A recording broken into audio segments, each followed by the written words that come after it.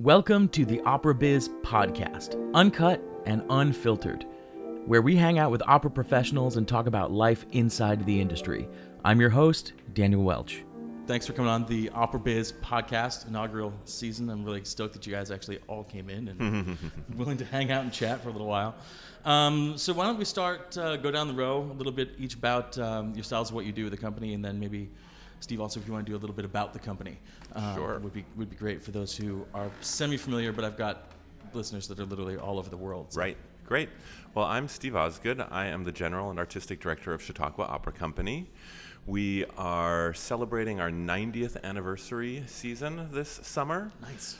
We are the longest continuously running summer opera festival in the United States. We are the fourth oldest opera company in the United States, period. Wow.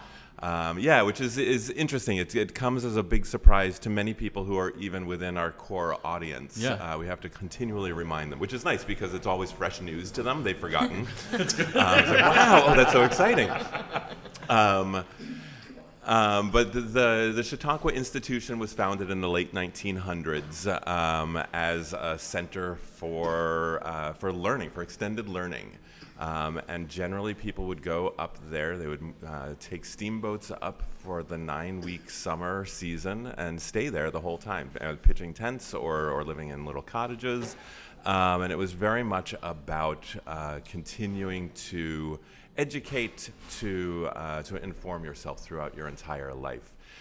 The Chautauqua Symphony Orchestra and the Chautauqua Opera Company were founded both in 1929. And that was in some ways seen as a breakdown of the moral integrity of the institution, that suddenly they had entertainers there whittling away at the moral fiber. But each of the organizations, the orchestra and the opera company, were designed to entertain. The audience was the residents of the institution for the entire summer. So people would come up, they would be there for their 9 weeks, and the opera company and the orchestra would produce over that extended time.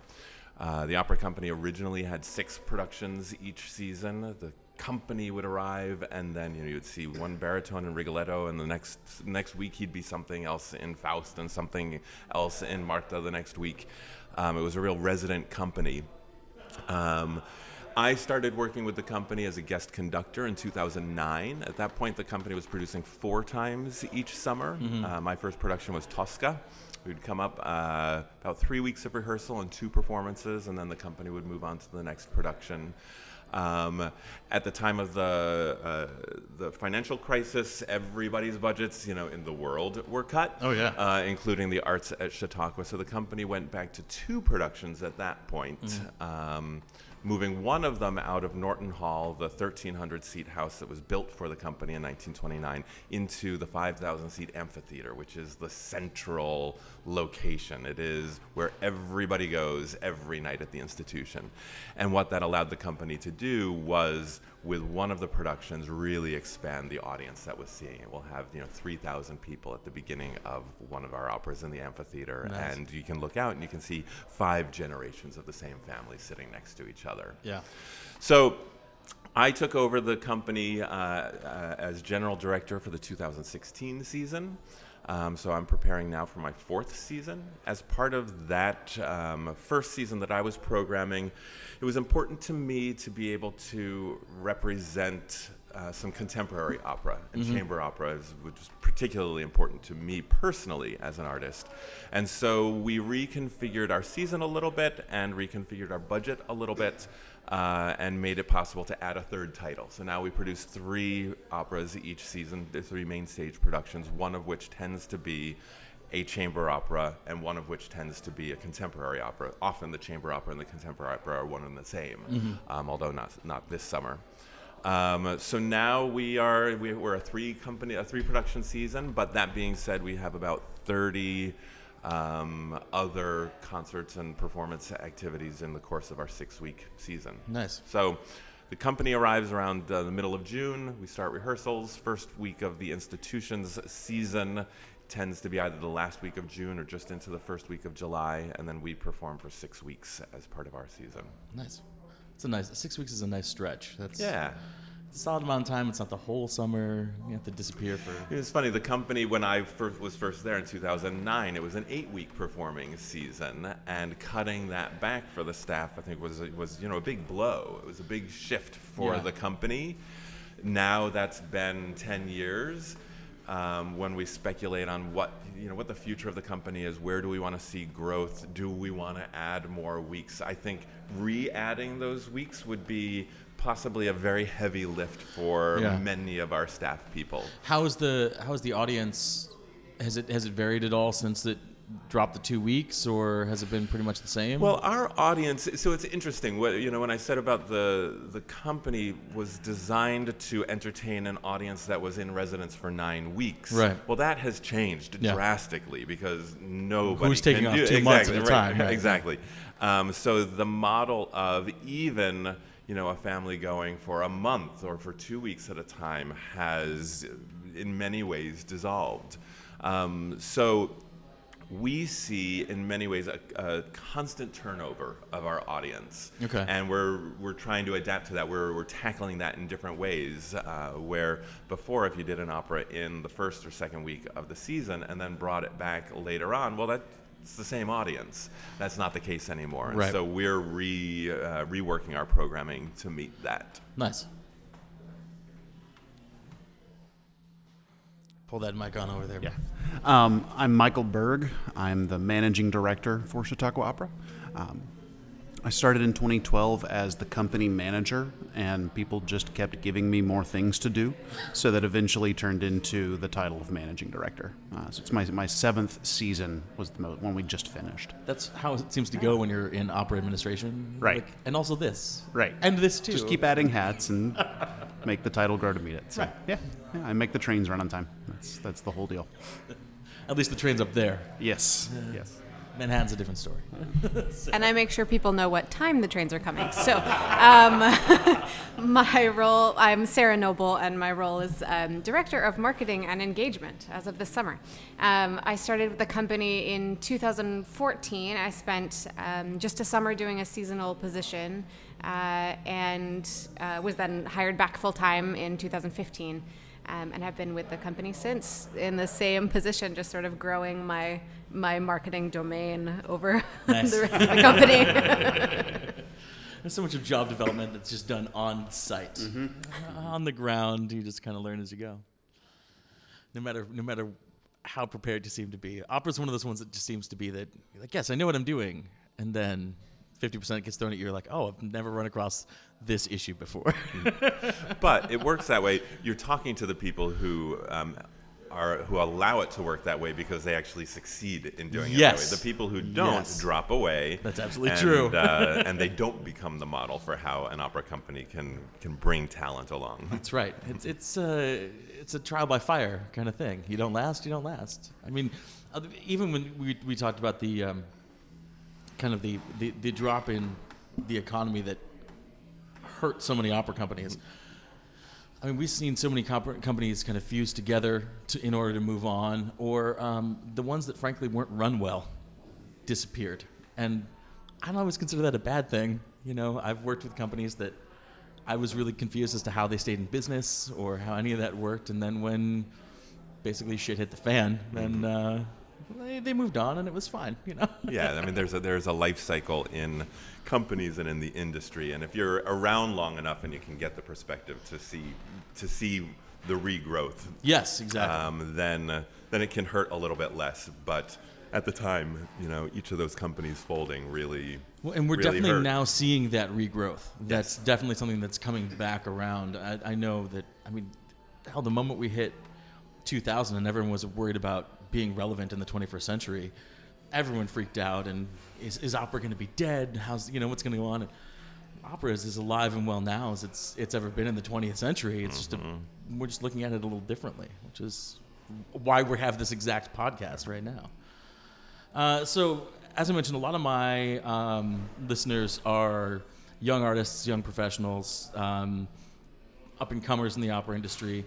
So I wanted to talk a little bit about kind of the YA section of your program, as it does have a great reputation, and it's a very sought after YAP. I have kind of a focus group for certain things, and when I have certain guests on, I'll throw the names at this focus group and say, what do you want to know? What do you want to hear from this? So a couple of the upcoming questions I got specifically from listeners. So the first and foremost, was people want to know what your application stats were like how many people are you actually getting applications from, how many people are you hearing after those applications, and then how many actual roles are there to be filled, or positions in the program that to be filled. This is an ongoing thing at other YAPs that I work with and that kind of stuff. People are like, how many singers are really out there? Who am I really up against? What's this like? A lot. I mean, I think it's a stat that I'm sure is well trafficked in your podcast, but it's trickier. It's more competitive to get into a young artist program than it is to get into Stanford. Yeah. We have 24 young artists with us each summer. That is the structure of the company, and where in some years prior to my taking over, there was maybe a little fluctuation, maybe 25, maybe 26. 24 is really the target, and we've been able to stick to it. We're divided into two different programs. We have an apprentice program, which is an AGMA contract, and then that is generally 8 artists, okay. And then the other 16 are what are in our studio program, which is a contract through the institution. We, as a company, approach both of those parts of the program completely equally. We expect the same things from them. In general, perhaps you could look at it and say, oh, well, the apprentices are singing the majority of the leading and supporting roles that go to young artists. Yeah. And then the studio are taking comprimario roles and covering. That, especially going into our 2019 season, which is kind of, is an entirely new structure for us, and I'm quite convinced is not going to break the company. Even that paradigm has shifted substantially. So we have some very, very large roles being sung by studio artists, and we have some, nice. And also large covering done by studio artists. So we treat them both the same. The contract looks different, but we follow the same rules with all of the young artists. So 24 slots to fill. We have, in the last 4 years, tended to get just around 900 applications for them. The screening process is quite elaborate. They're listened to. Each singer submits 2 recordings. It's listened to both by Michael in screening and by myself. And from those, from that larger applicant pool, we aim to hear between 400 and 500 live auditions. And you just wrapped auditions last weekend, right? Or last week? Yeah, a week and a half ago. And, yes. So you ended up coming up with over 400. You ended up hearing. What was the final number this year? I think it was probably closer to 450. No, this year we actually slotted, by which I mean we scheduled auditions for 499 people. Damn. Obviously, man, one more, we could right. Obviously, people cancel, so that's not an indication of how many people we heard. Yeah. But we typically average just over 50% of applicants end up singing for us. So I have to ask this question since we're on the topic of auditions. What are your feelings on people that crash auditions?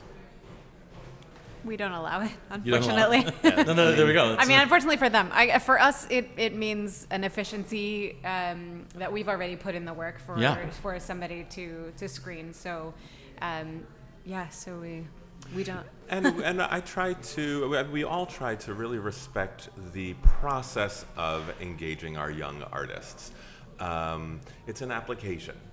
You say, I would like to be part of this program. You send us your stuff. We listen to it. When we do listen to it, and then we choose who we're going to hear live, who we think are the competitive people, the most competitive people to hear for those 24 positions. Somebody coming in crashing, is just trying to get a 10-minute slot to sing for us, and there's no perspective, there's no context for them. And we know our deadlines are getting earlier and earlier. Everyone's deadlines are getting earlier. So in some ways, it's also a matter of respect that you say, well, you missed the deadline, so that's what you're dealing with this year. Or you adjust and you figure out how to accomplish those deadlines in August and September. Right. And I think I believe, are fairly generous in handling requests that come from specific singers. If somebody says, oh my gosh, I just missed the deadline, or this happened and I couldn't make the deadline, is there a way for me to apply late? We'll at least read the email and we will consider it, and if there is a way, we will make it possible. But that's still contact prior to audition day. Exactly. That's going through the Still process going of through the actually process. contacting you Right. as a company and not just showing up and hoping for the best. Right. So, on that line of auditions, do's and don'ts. I always ask this of people that hold auditions. What are some of the do's and don'ts that you like? What's some of the stuff you like from auditioners? What you don't like to see from auditioners? I'm going to let Michael and Sarah start this because they're outside the room, and Ooh, most of the yeah. do's and don'ts I think happen out there. The rest, I'll chime in, but I want to know what happens And outside the especially room. leading up to the audition, they're Hang on just a important. second. I'm going to wait until he's done sawing downstairs. Right. As you do. Sure. We can particularly speak to the do's and don'ts that happen in the lead up to before you get in the room.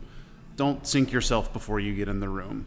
To me, number one is communicate with us. We're reasonable human beings.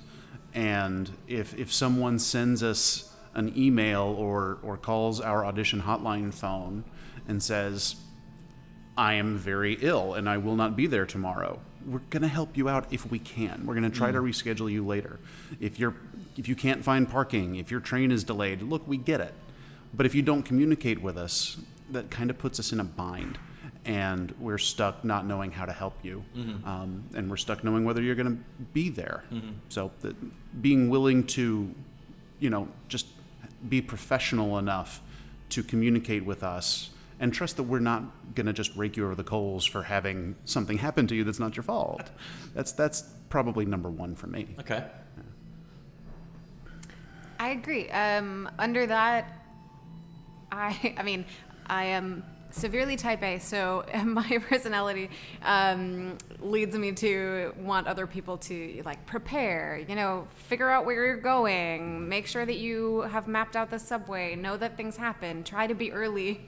Early is better. Then we don't have to call you 10 minutes before your audition and go, all right, are you showing up? Because we're not sure.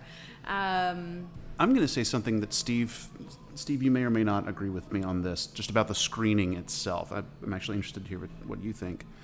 A lot of young singers have stretch or reach pieces in their book that they're working on, that they're learning, and that's fabulous. Yeah. It's a great idea. It's important. I wouldn't recommend including those as your screening selections. We had every year we have people who are singing repertoire in their screening selections that is 10, 15 years away realistically. I don't recommend that. That doesn't mean don't work on that piece. It doesn't mean don't work on Zerbinetta. Please work on Zerbinetta. That's great. But understand whether or not that, just because you're working on it doesn't mean it's appropriate or helpful to you to give it to us as an indication of what it is you do. Yeah, you're auditioning for the next season. You're not auditioning for 6-8 years from now. Right. Yeah, I would say, I would agree with you, Michael.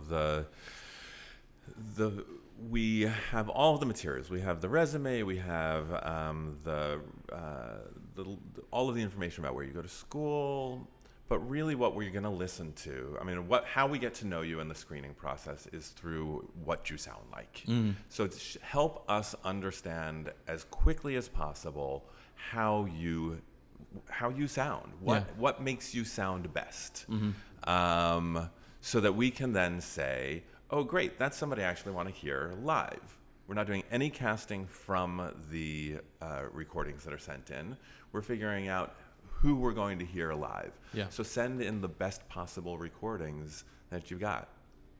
As it doesn't have to be professionally recorded, but the better the sound is, the better we have a chance to hear what you sound like.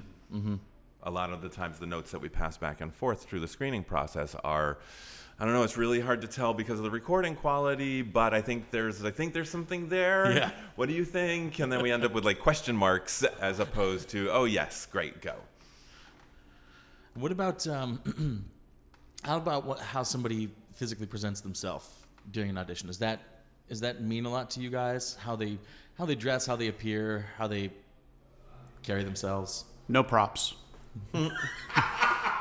Just kidding. That's not a thing for us, but for our musical theater friends, don't bring props.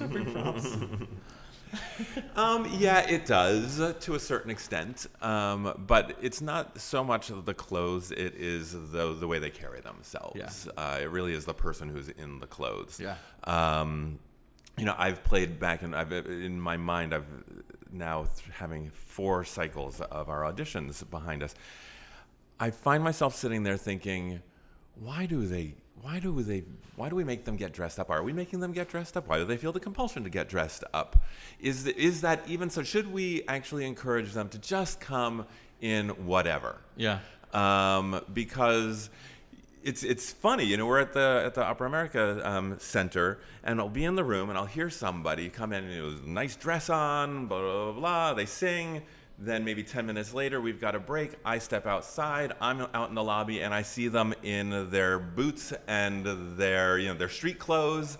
I think, wow, that's a shame that that is expected. Yeah. I haven't done anything about it because I do think that the way you present yourself as a professional is so much a part of your role in the company should we engage you. Right. And so I don't stress out about what people are wearing. I really don't pay much attention to it at all. Yeah. But yeah, there's a package that you're presenting. Yeah. It's your job interview. Because I work so heavily with the visual branding with singers, you are a business, you are a brand. And I know that there are schools, particularly in New York, and they will specify when they do their mock auditions especially with their undergrad singers, they'll be like, okay, so you need to wear this. Mm-hmm. You need to, the dress has to be this long, needs to be these shades, you need to wear these heels. Guys, you need to wear exactly this, and this. And it's kind of become, everything just feels really cookie cutter to me. I always like it when I have a client that stands out for a specific reason, but that shouldn't be everything. We have 10 minutes with each of these young artists, with each of these people auditioning for us. And based on that 10 minutes, we're going to engage them, and of course all of the stuff that they sent in. But based on that experience, we're going to engage them for our season. Yeah. And the next time, in all likelihood, that I will hear them sing is on day 2 of our season when we do our sing-in. And I remember especially the first year thinking, oh my gosh, who are these people who I heard 6 months ago, 8 months ago? Wow, I was really nervous going into that first sing-in. But what was exciting was that each time one of them got up and sang their one aria, I heard that thing in them as a musician, as a singer, as an artist. That was what brought them to the front of the pile back in November. Yeah. And so But that 10 minutes that we've got with you is our chance to get to know as much about you as possible, so we can figure out how you fit in our company and how you will be a member of our company. Mm-hmm. And so, I mean, what you wear and how you carry yourself is part of that. Yeah. Even if somebody comes in with the most kind of like just bizarre or off physical appearance, the way they have presented themselves physically, mm-hmm. when they open their mouth and they start to sing, if it is a first-rate voice, I couldn't care less. Well, at this point in time, like you said, you're listening to those recordings for legitimate screening purposes. So you already know at some level you want to hear what they have live. Right. So you're already past. So if they show up, they're already halfway through the process. They're already halfway through the process. They've gotten through cutting down to 50%, as opposed to cutting down to 0.25%. So there's still a long way to go, but just come in and show us who you are. Yeah. Let us get to know you. Come in. Don't apologize. This is my one big don't from inside. Don't apologize for the fact that you're singing in front of us. Don't ask if it's okay if you sing your first aria. Mm-hmm. We've said, what do you want to sing? Tell us what you would like to sing, and start. I like that. There have been, I would like to sing blah, blah, blah, blah, blah, if it's okay. Yeah. It's okay. Just get on with it. If it's not okay, I'll raise my hand. Right. I'll let you know. But I want, come in, say hi, introduce yourself, and say what you want to sing for us. You talked a little bit about the young artist program. What is the day-to-day like for a company for a young artist? For the company in general, and then for the young artists. I mean, what can people expect being part of the program? We generally work 6 days a week. There's mm-hmm. one free day for the company each week. This is, I think, fairly standard. The days kind of break down into a morning, an afternoon, an evening session.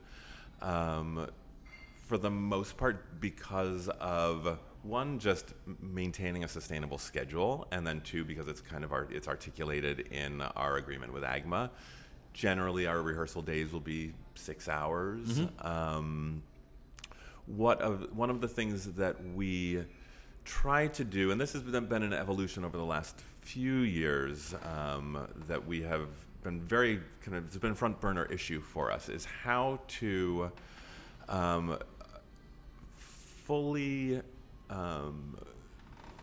we're paying a fee, a weekly salary for our artists, mm-hmm. and there are a certain number of hours, that we get for that. How do we maximize what we can get out of those hours? And how do we also maximize the amount of opportunity we offer to our young artists? Yeah. So one of the big shifts that we did a couple of years ago was to take the educational component of what we offer. Extra rep coachings, most of our diction classes, our combat classes, master classes, things that are beyond both the main stage season and then the rehearsals and performance times needed for the ancillary performance activities. And where prior to a couple years ago, everybody was mandated, you have to be at that combat class, you have to be at that diction class. We have pared that down significantly, still offering as much mm-hmm. as possible, but making it everybody's own decision whether or not they'll take advantage of it. So we won't put names on the schedule mm-hmm. For a combat class, say. If the combat teacher says, well, I want to do some work that just needs the guys, or it needs like an even division between men and women, we might say, okay, this combat class is open to all tenors and basses. This combat class is open to sopranos or mezzos, or if he wants half of the group, then we say, okay, sopranos and tenors can come to this. So we'll lead people in a way so that the work can be done, but we're not saying you must be there for that 9:30 combat class tomorrow.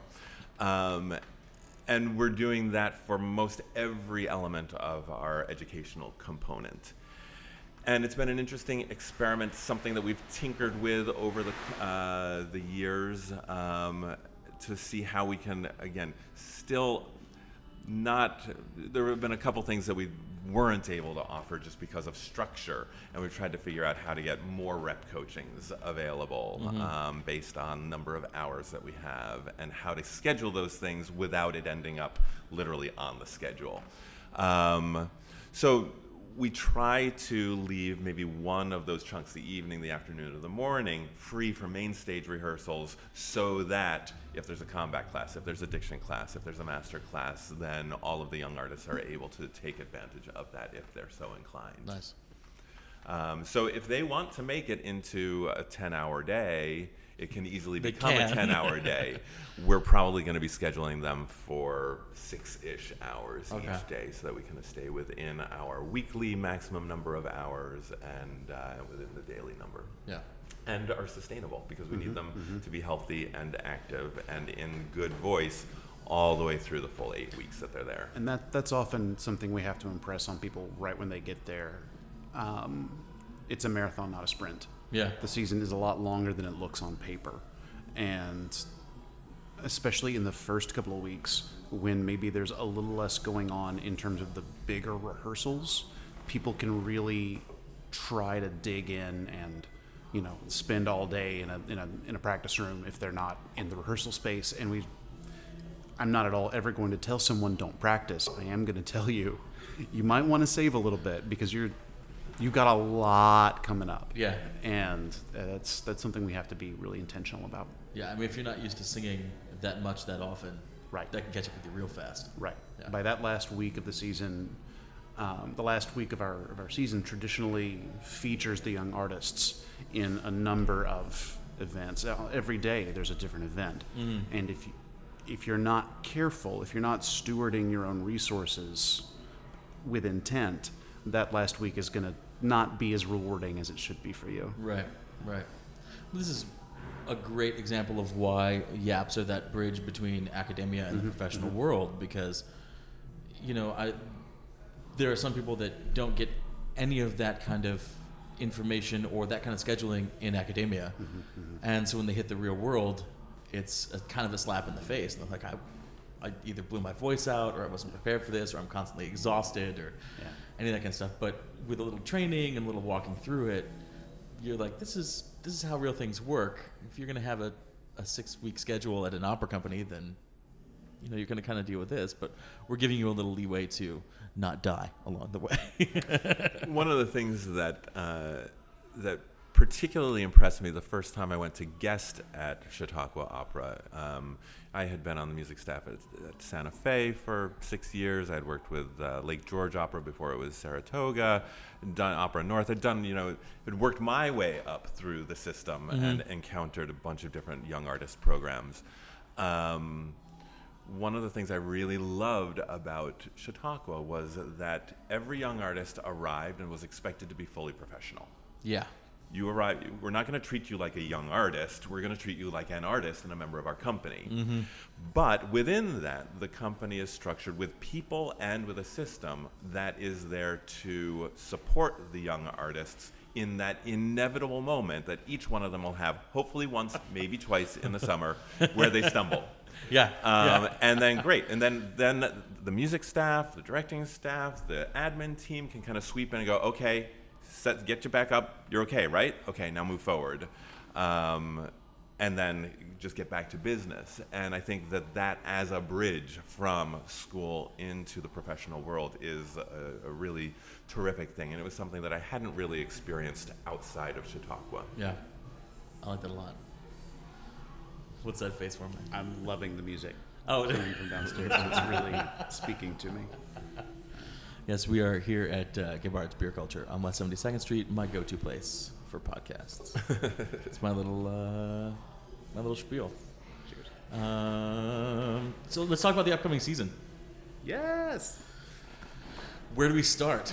First off, for those that don't know, talk through what you're actually doing for your trio of shows. So our 2019 season, designed to make a big splash for the 90th anniversary of the company. is 3 operas, and it represents the Beaumarchais trilogy, the Figaro trilogy. So, and each of them with a different kind of take. Our Barber of Seville, the Rossini, is going to be sung in Italian in our main stage, Norton Hall, and will be a relatively traditional presentation of that opera.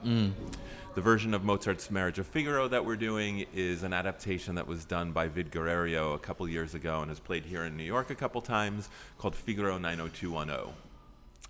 It's updated, obviously, to Southern California, Beverly Hills, and it's sung in English and Spanish. It was originally conceived as something that would be with string quintet and piano, and that's how we'll present it as well. It allows us with this chamber presentation to play around with the space a little bit. So this will also be in Norton Hall, our 1,300-seat proscenium, but we're switching things around. We're going to have audience seating on both on the stage and out in the house. Probably about 250 people for each performance, although we have the capacity to add seats if needed. Yeah.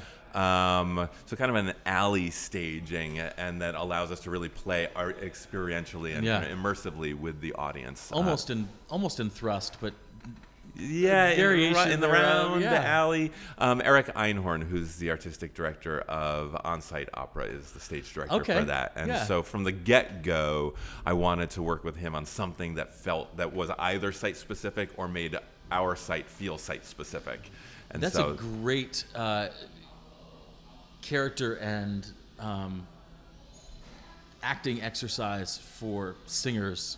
I remember the first play, because I used to do plays. I was an actor before I did opera. And I remember the first play that I did in thrust and actually had an audience on 3 sides. And it was trippy and really, really weird. But I grew so much as an actor and a performer during that one production than probably every other production combined prior to that. Right. You have to think about things in a totally different way. That's awesome. And Eric will be the perfect person because he has so much experience with just working with odd spaces that he'll be able to shepherd everybody through what that really is. Perfect.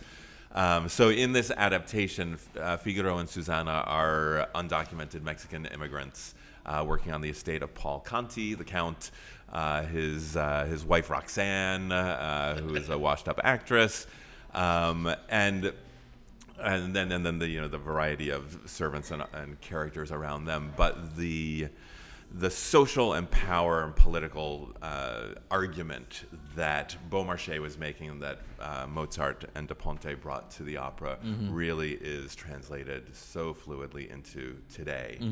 A couple years ago, when I was considering this season and saw Figaro 90210, I thought, wow, well, it's really timely now. But I'm planning 2019. Is it still going to be timely? Right. Well, here we are. More so than ever. Still timely. So that's the second installation in our Beaumarchais trilogy, and then the third one is John Corigliano's The Ghosts of Versailles.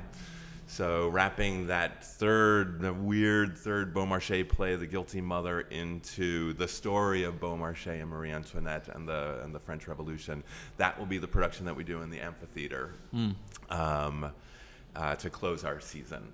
And so what we have done is created for anybody who's at the institution early on in the season. They can see at least one, perhaps 2 operas, because Figaro 90210 will open very early in the season, and we'll do 5 performances of it. That is the largest number of performances for a single production. Gosh, I haven't said this out loud, but probably ever for the company, because I think it was always just 2. Unless you count the education tour that we added last year. Well, the education tour. Right. Main stage season. 2, maybe 3 they would add, like if they were doing Fiddler on the Roof, the company would add a 3rd performance. What are the dates of the performances for each of the shows? Do you know? For the most part, yeah.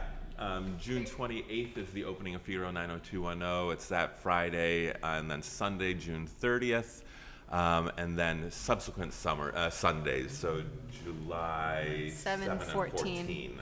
And then the final one is July 26th. Barber of Seville opens July 5th. The second performance is July 8th, and then we bring it back again later in the season for July 25th, and Ghosts of Versailles is July 27th. So for those of you who were paying particular attention to those dates, you will have noticed that for 1 week, July 25, 26, 27, you have the opportunity to hear all 3 of the productions in the proper order on consecutive nights. So our trilogy weekend will be July 25, Barber of Seville, final performance of each of them. And then July 26th, Figaro 90210, and then July 27th, I'm going to have to see if I Versailles. can make it up that weekend then. Because my June is booked solid, and I'm already out teaching in June. I'll be in New Mexico. But my July isn't booked yet. That would be a good one Can I to put get on my to. marketing hat and Absolutely. do a little ad for a second? So if you want more 100%. information about our trilogy weekend, you can find that at chq.org/trilogy weekend. Perfect. That's the kind of thing we need right there. This is why you hire somebody specifically to do that. So in many, many ways, this 2019 season is challenging the way the company has worked. Because usually we would have a production that opened, closed, we would send the guest artists away. In addition to our young artists, each summer we have 2 or 3 guest artists in general for each of the productions. Gotcha. So they would come in for the first day of rehearsal, stay through the last show, and then go home. Meanwhile, the rest of the company stays. New guest artists come and start the next rehearsal process. But in order to be able to have the repeat of Barber of Seville for Ghosts of Versailles, we had to figure out a way to cast things in a way that we could have our guest artists from Barber of Seville stay through. So our 3 guest artists in Barber of Seville stay and have roles in Ghosts of Versailles. Figaro 90210 is all our young artists, so they're there the whole summer and can easily do, the 5 performances over the course of our season. Yeah. And then we have Caitlin Lynch coming in just for Ghosts of Versailles to sing Marie Antoinette. Nice. Round out the company. And it's a lot of moving pieces, and even now as I finish up engaging young artists, there's still details that become clearer each day. Yeah. I'm more and more convinced that it is going to actually work. Awesome. How far out are you choosing your season lineup? That too has become more advanced in the last couple years. Yeah. Ordinarily, prior to me, Jay Lessinger ran the company for 21 years, and the model that he followed was try to announce the upcoming season at the last performance of the prior season. Okay. So say at the concert at the beginning of August, that is the culmination of, say, the 2016 season, announced 2017. For a variety of reasons, we have tried to advance that. Now we are, the goal is to be able to announce our 2020 season at the beginning of June of 2019. The idea, the argument from the institution side was because the Chautauqua Institution has a vast amount of programming going on, not just the opera company, dare I say. And the idea has been from the institution side that, well, people are coming to the institution because of the institution's activity, and then whatever the opera company or the theater company or the orchestra is doing is value added, but isn't the reason it's a destination. I think that that's not necessarily true. I think people are choosing when they come to the institution because of what they might get to see through the opera company, through the theater company. And so being able to announce it at a time when they're coming in for the 2019 season and saying, oh, wow, we should start making our plans for next year, and knowing in advance what that is, that just makes sense. But that means that by May 1st, ideally, I have to know what the season is and hopefully who our guest artists are going to be for that season, so that we can get all of the press materials ready to go and have it officially announced in June. So I'm working on casting filling the young artist slots for 2019 right now, but I would say probably a third of my time is spent on 2020. I'd like to dig a little further into the Figaro 90210. Some people, some diehards are strictly against the modifying of operas, especially classic works like Menozzi de Figaro. I think in instances like this, it can be really important to take a story and make it pertinent to now, without losing the story. I mean, because you can. I mean, this is a combination that works both for then and now. What really leads you to choosing a modified opera? Is it specifically the story that's told? Is it kind of a combination of what you can do performance-wise with it? Is it kind of all the above?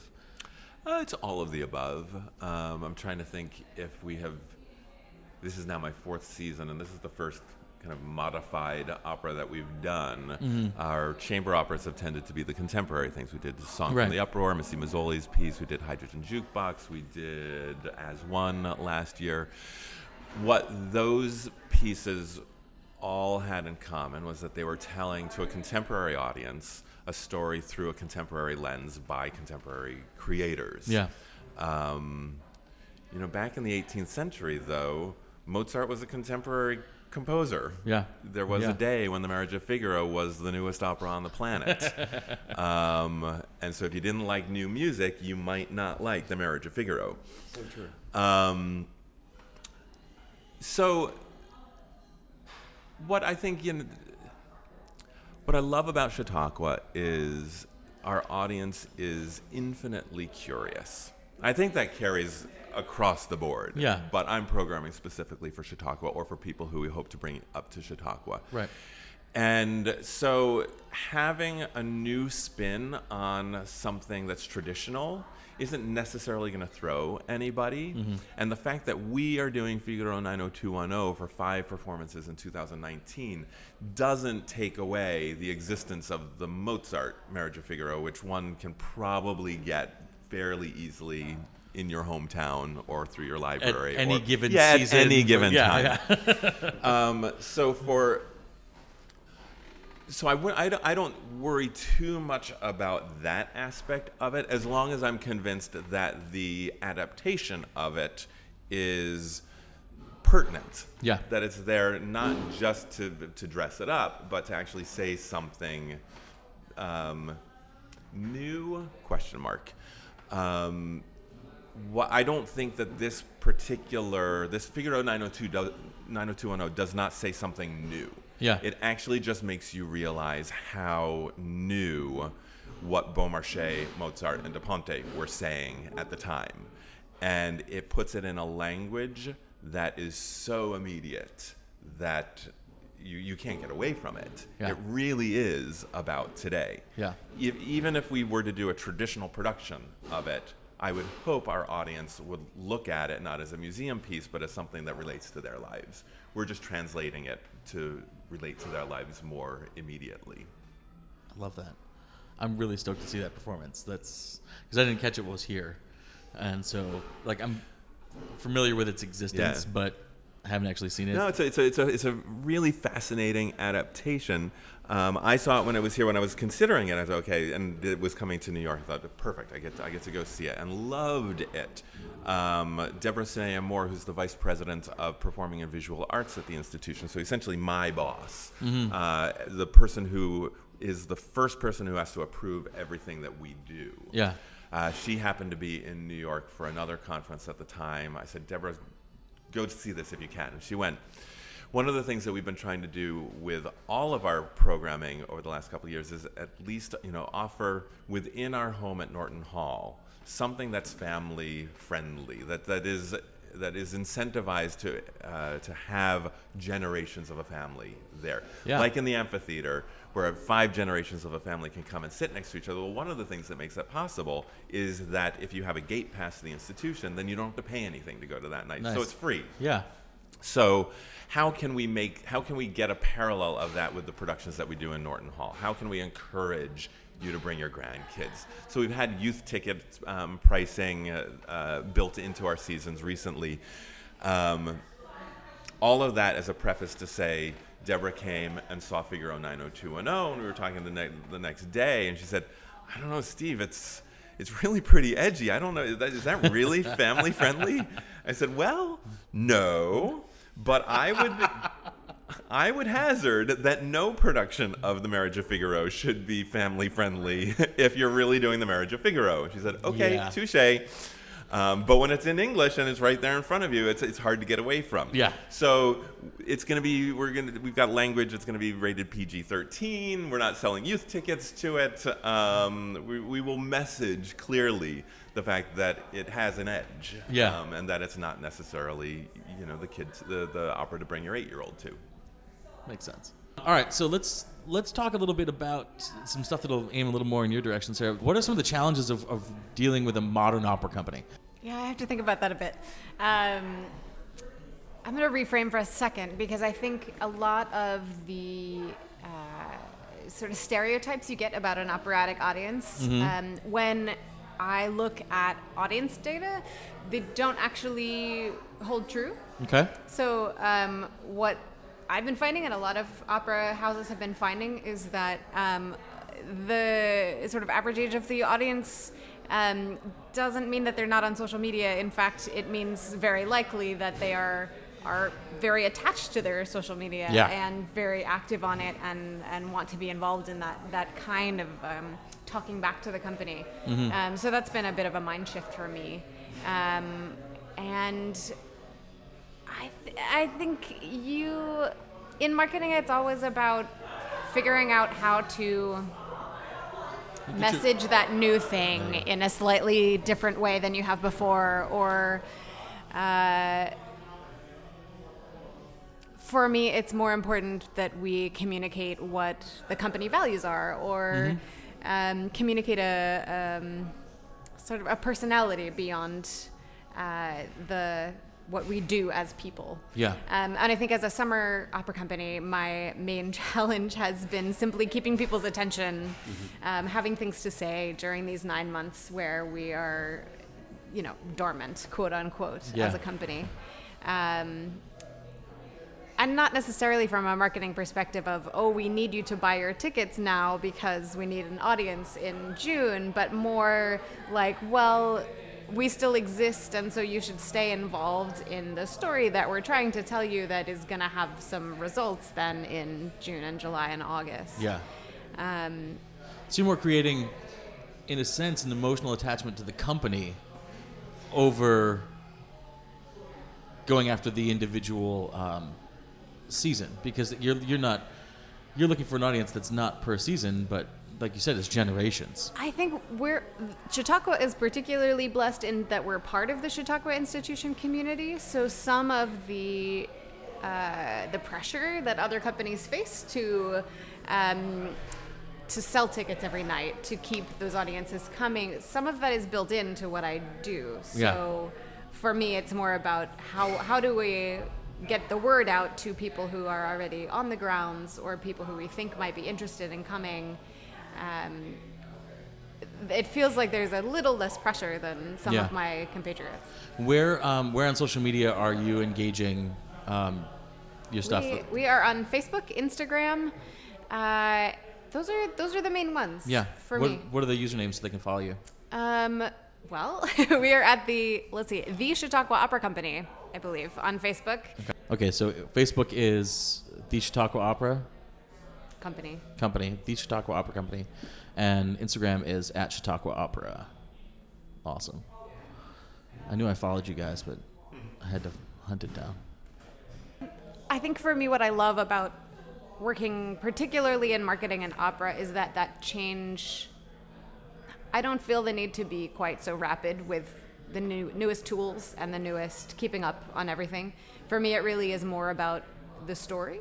Yeah. And the personal connection, because in the end, that's what we hope people take away from our performance experiences too, is that personal connection to the work and some kind of transformation of perspective or feeling related, emotion related reaction. Yeah. So if my messaging, for example, I don't know. I mean, if I feel like if I choose a show. If you message it as like the greatest thing since sliced bread, perhaps that fake marketing then comes back to you when people see the performance and go, well, I expected something flashier or something with like more technical stuff going on, or that really didn't butter my bread for me. Yeah. I'm finding that opera is a little less about the buzzwords than a lot of the other industries. Because I've done, I mean, the bar we're sitting in now, I did social media marketing for them for a year and a half. I work with several different bar groups in New York doing their social media, and then I do a lot of artist branding, and I've done PR for opera companies and small businesses, and I've done some level of PR and marketing at the small business level for 8 years now.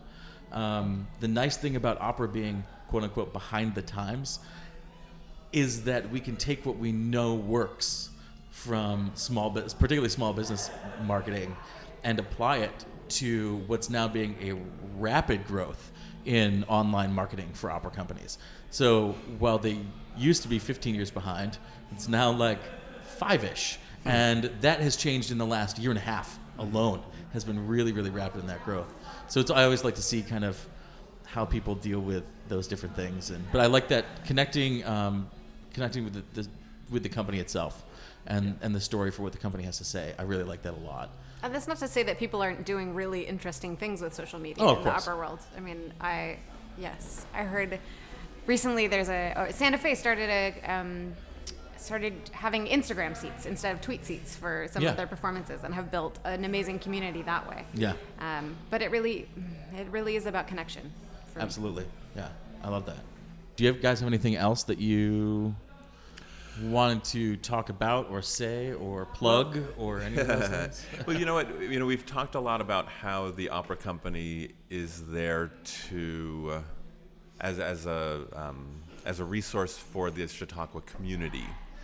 But that is one of the big things that we are trying to change, and has shaped a lot of the thinking behind the 2019 season as well. Chautauqua is hard to get to. You got to drive a lot of hours, or you got to fly to Buffalo and drive like another hour and a half, or Erie, Pennsylvania. It's not easy to get to. Yeah. And people who want to travel to see opera, people who are willing to travel to hard to get to places, Santa Fe, Glimmerglass, St. Louis, they want to have an amount of activity that they're going there that makes the trip worthwhile. Right. And the structure of the company has never afforded that. If somebody came to Chautauqua, there was potentially one opera that they could see. And that is something that I'm deliberately trying to change. So the fact that we have this trilogy weekend is something that is, yes, a celebration for Chautauqua, but is very much raising the flag for the bigger industry and people who will travel for opera in the summer, and saying it is worth coming here to Chautauqua.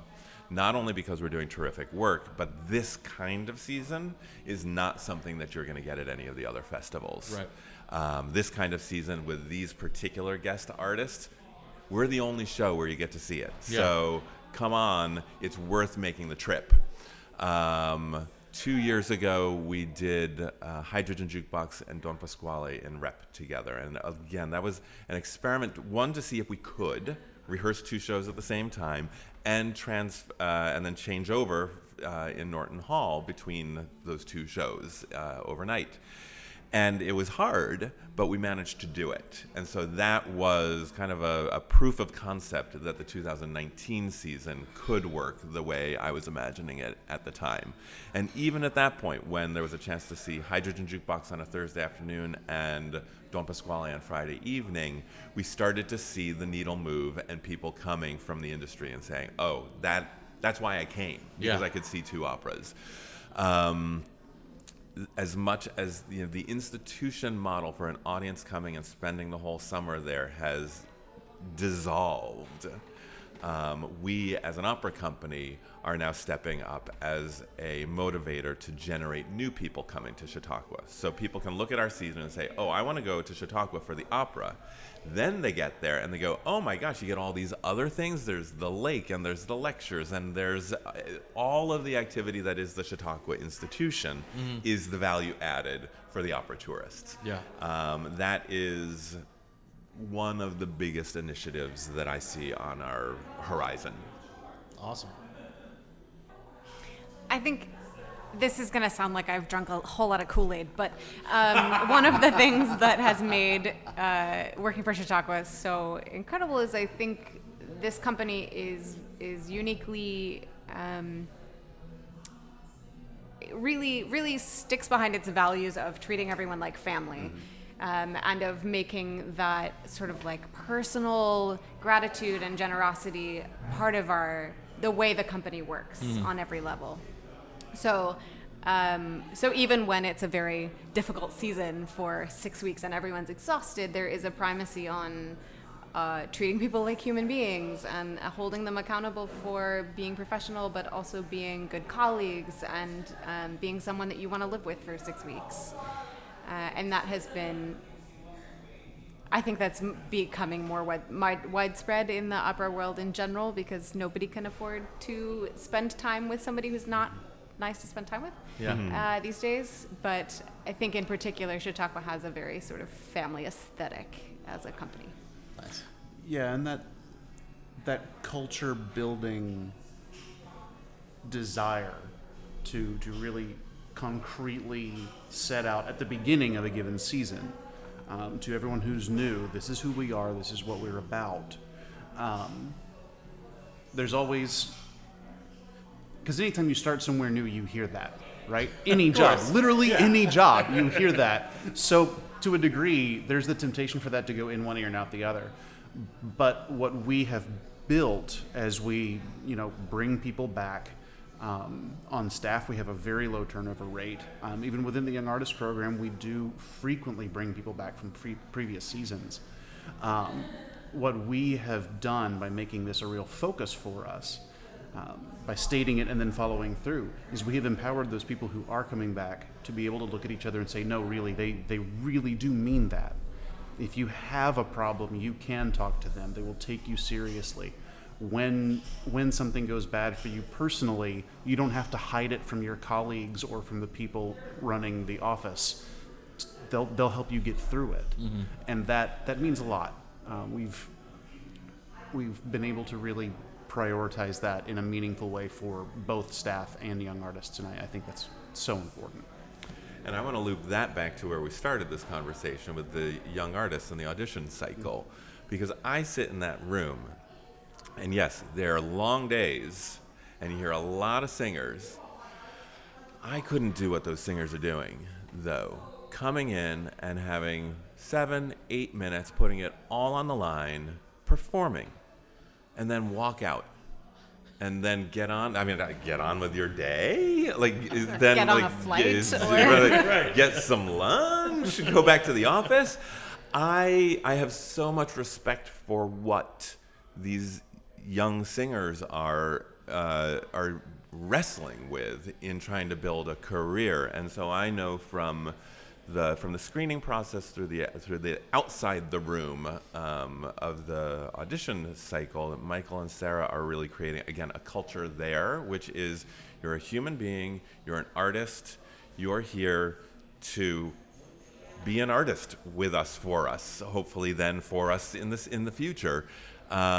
Create an environment in which people can do their best work from the audition through the season once they're engaged, and that's something that we try to do in the audition room as well.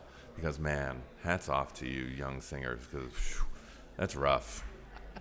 It is not an easy situation to deal with. There's two other things I want to just touch on. Yeah, if we have time.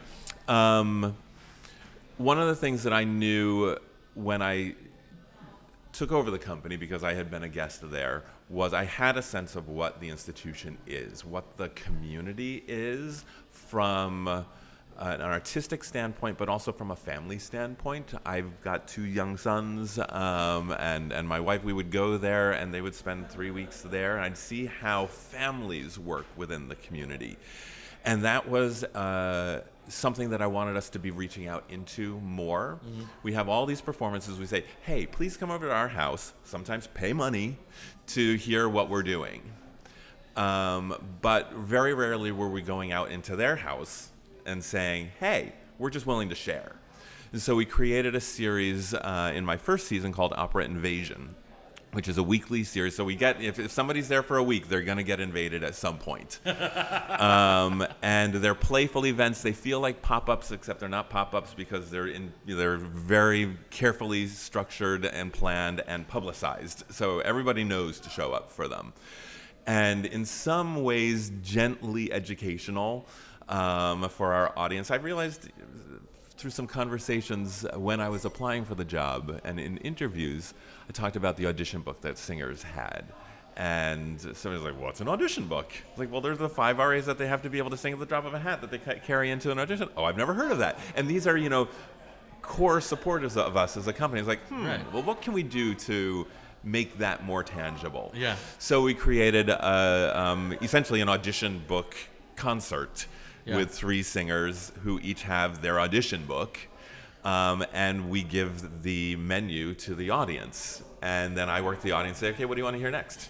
That's and awesome. so we don't know what's going to get sung. We know we've got an hour, and we're probably going to get through most of them. Yeah. But they get that hands-on experience of, oh, that's what it means to be an opera singer. You have to be able to sing these things and make it a tangible thing. So, kind of playful, educational. We do a competition with the Boys and Girls Club, which is like a 450-kid day camp at the institution. So we do So You Think You're Louder Than an Opera Singer, and I teach some opera phrases from whatever we're doing in the amphitheater, and then we go out into the baseball field, and the 36 contestants scream them in at our judges.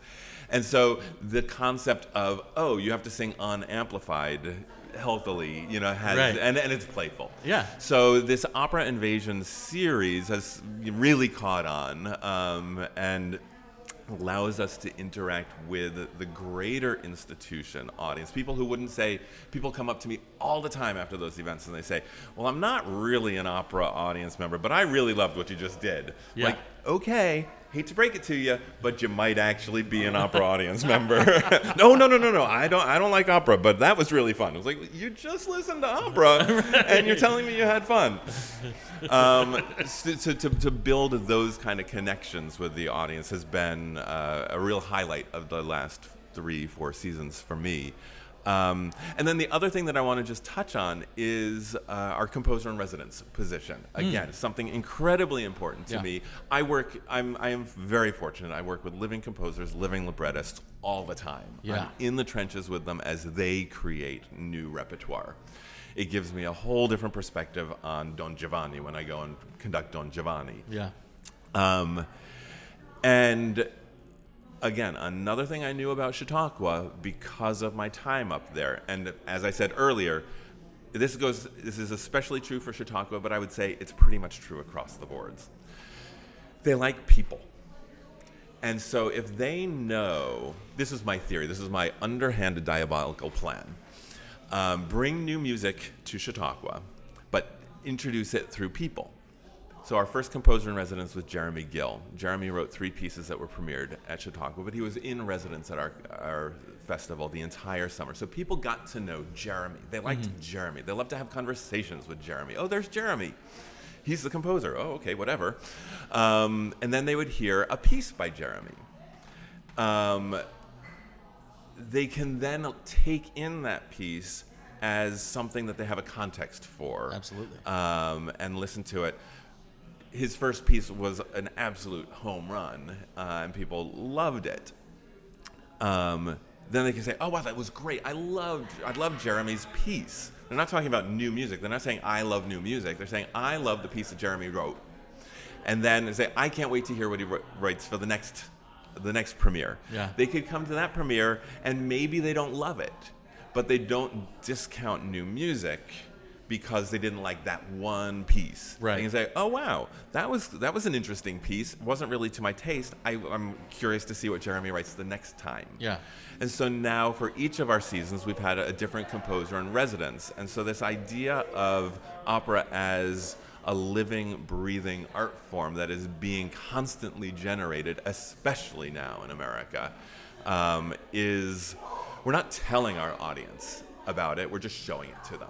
Yeah. And so that has been just a huge step forward. So that then when we present Missy Mazzoli or Philip Glass or Laura Kaminsky, that John Corigliano next summer, there is this bigger context in which our audience can say, oh, wow, that's something that was just written. I get it because I know these 3 composers. Yeah. When it's, like you said, it's so important to keep, to perpetuate the art form, to have it, this living, breathing thing. I mean, we so often look at it as, well, this is an art form that's 400 years old. Yeah, the art form is, but the music doesn't have to be. And if we want to continue the art form moving forward, I think new pieces are a huge part of that. I just had on Clint Borzoni and John De Los Santos.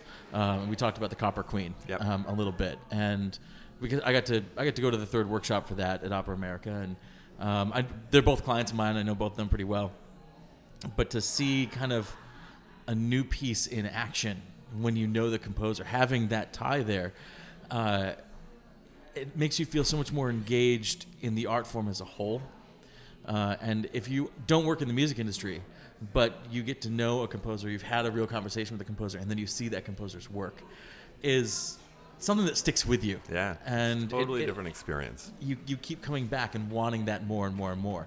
So I love that you guys have the composer in residence thing. That's a huge strength. It's about what we see in America right now, and I'm going to say it because I've got a microphone in front of me. We are in a golden age of American opera. Period. End of statement. Yeah. Will it be 50 years? Will it be 20 years? Will it be 70 years? Who knows? But we will look back on this time and say that was a golden age of creation of new American opera. I'm going to steal a story from Mark Skorka from about 10, 15 years ago. And this was before, what we've got now is a critical mass of activity that's being created. Mark Skorka 10, 15 years ago said, nobody goes to see Ace Ventura 2 and doesn't like it and then walks out of the movie theater thinking, I guess I don't like films. I don't like new movies. They say, oh, wow, well, okay. I didn't really like that, but I'll go see a movie again. But that was where we were 20 years ago with contemporary opera. People would go to see like the one of the 5 that was happening that year, and they'd say, well, I don't know, that wasn't really a masterpiece. Maybe I'll just go back to Tosca. Yeah. And now there's so much activity that the audience perception of it has been transformed. Yes. And people can go and say, wow, I really like that aspect of that piece, and I can't wait to see what the next one is. Yeah. Thanks so much for coming in and chatting with me and coming out on the podcast. Thank you. Pleasure. Thanks. I'm really stoked I'm going to have to come out in July. 25, 26, 27. There you go. Please do. The opera weekend, trilogy weekend. We'll make it happen. All right, thanks a lot. For more information about today's guest, visit our website at operabizpodcast.com. Don't forget to subscribe to our show with 2 interview episodes and 2 social media soundbites each month. You can find me directly on Instagram at @TheBeardAndLens, and the podcast Instagram is @OperaBiz. Thanks for listening to the Opera Biz Podcast.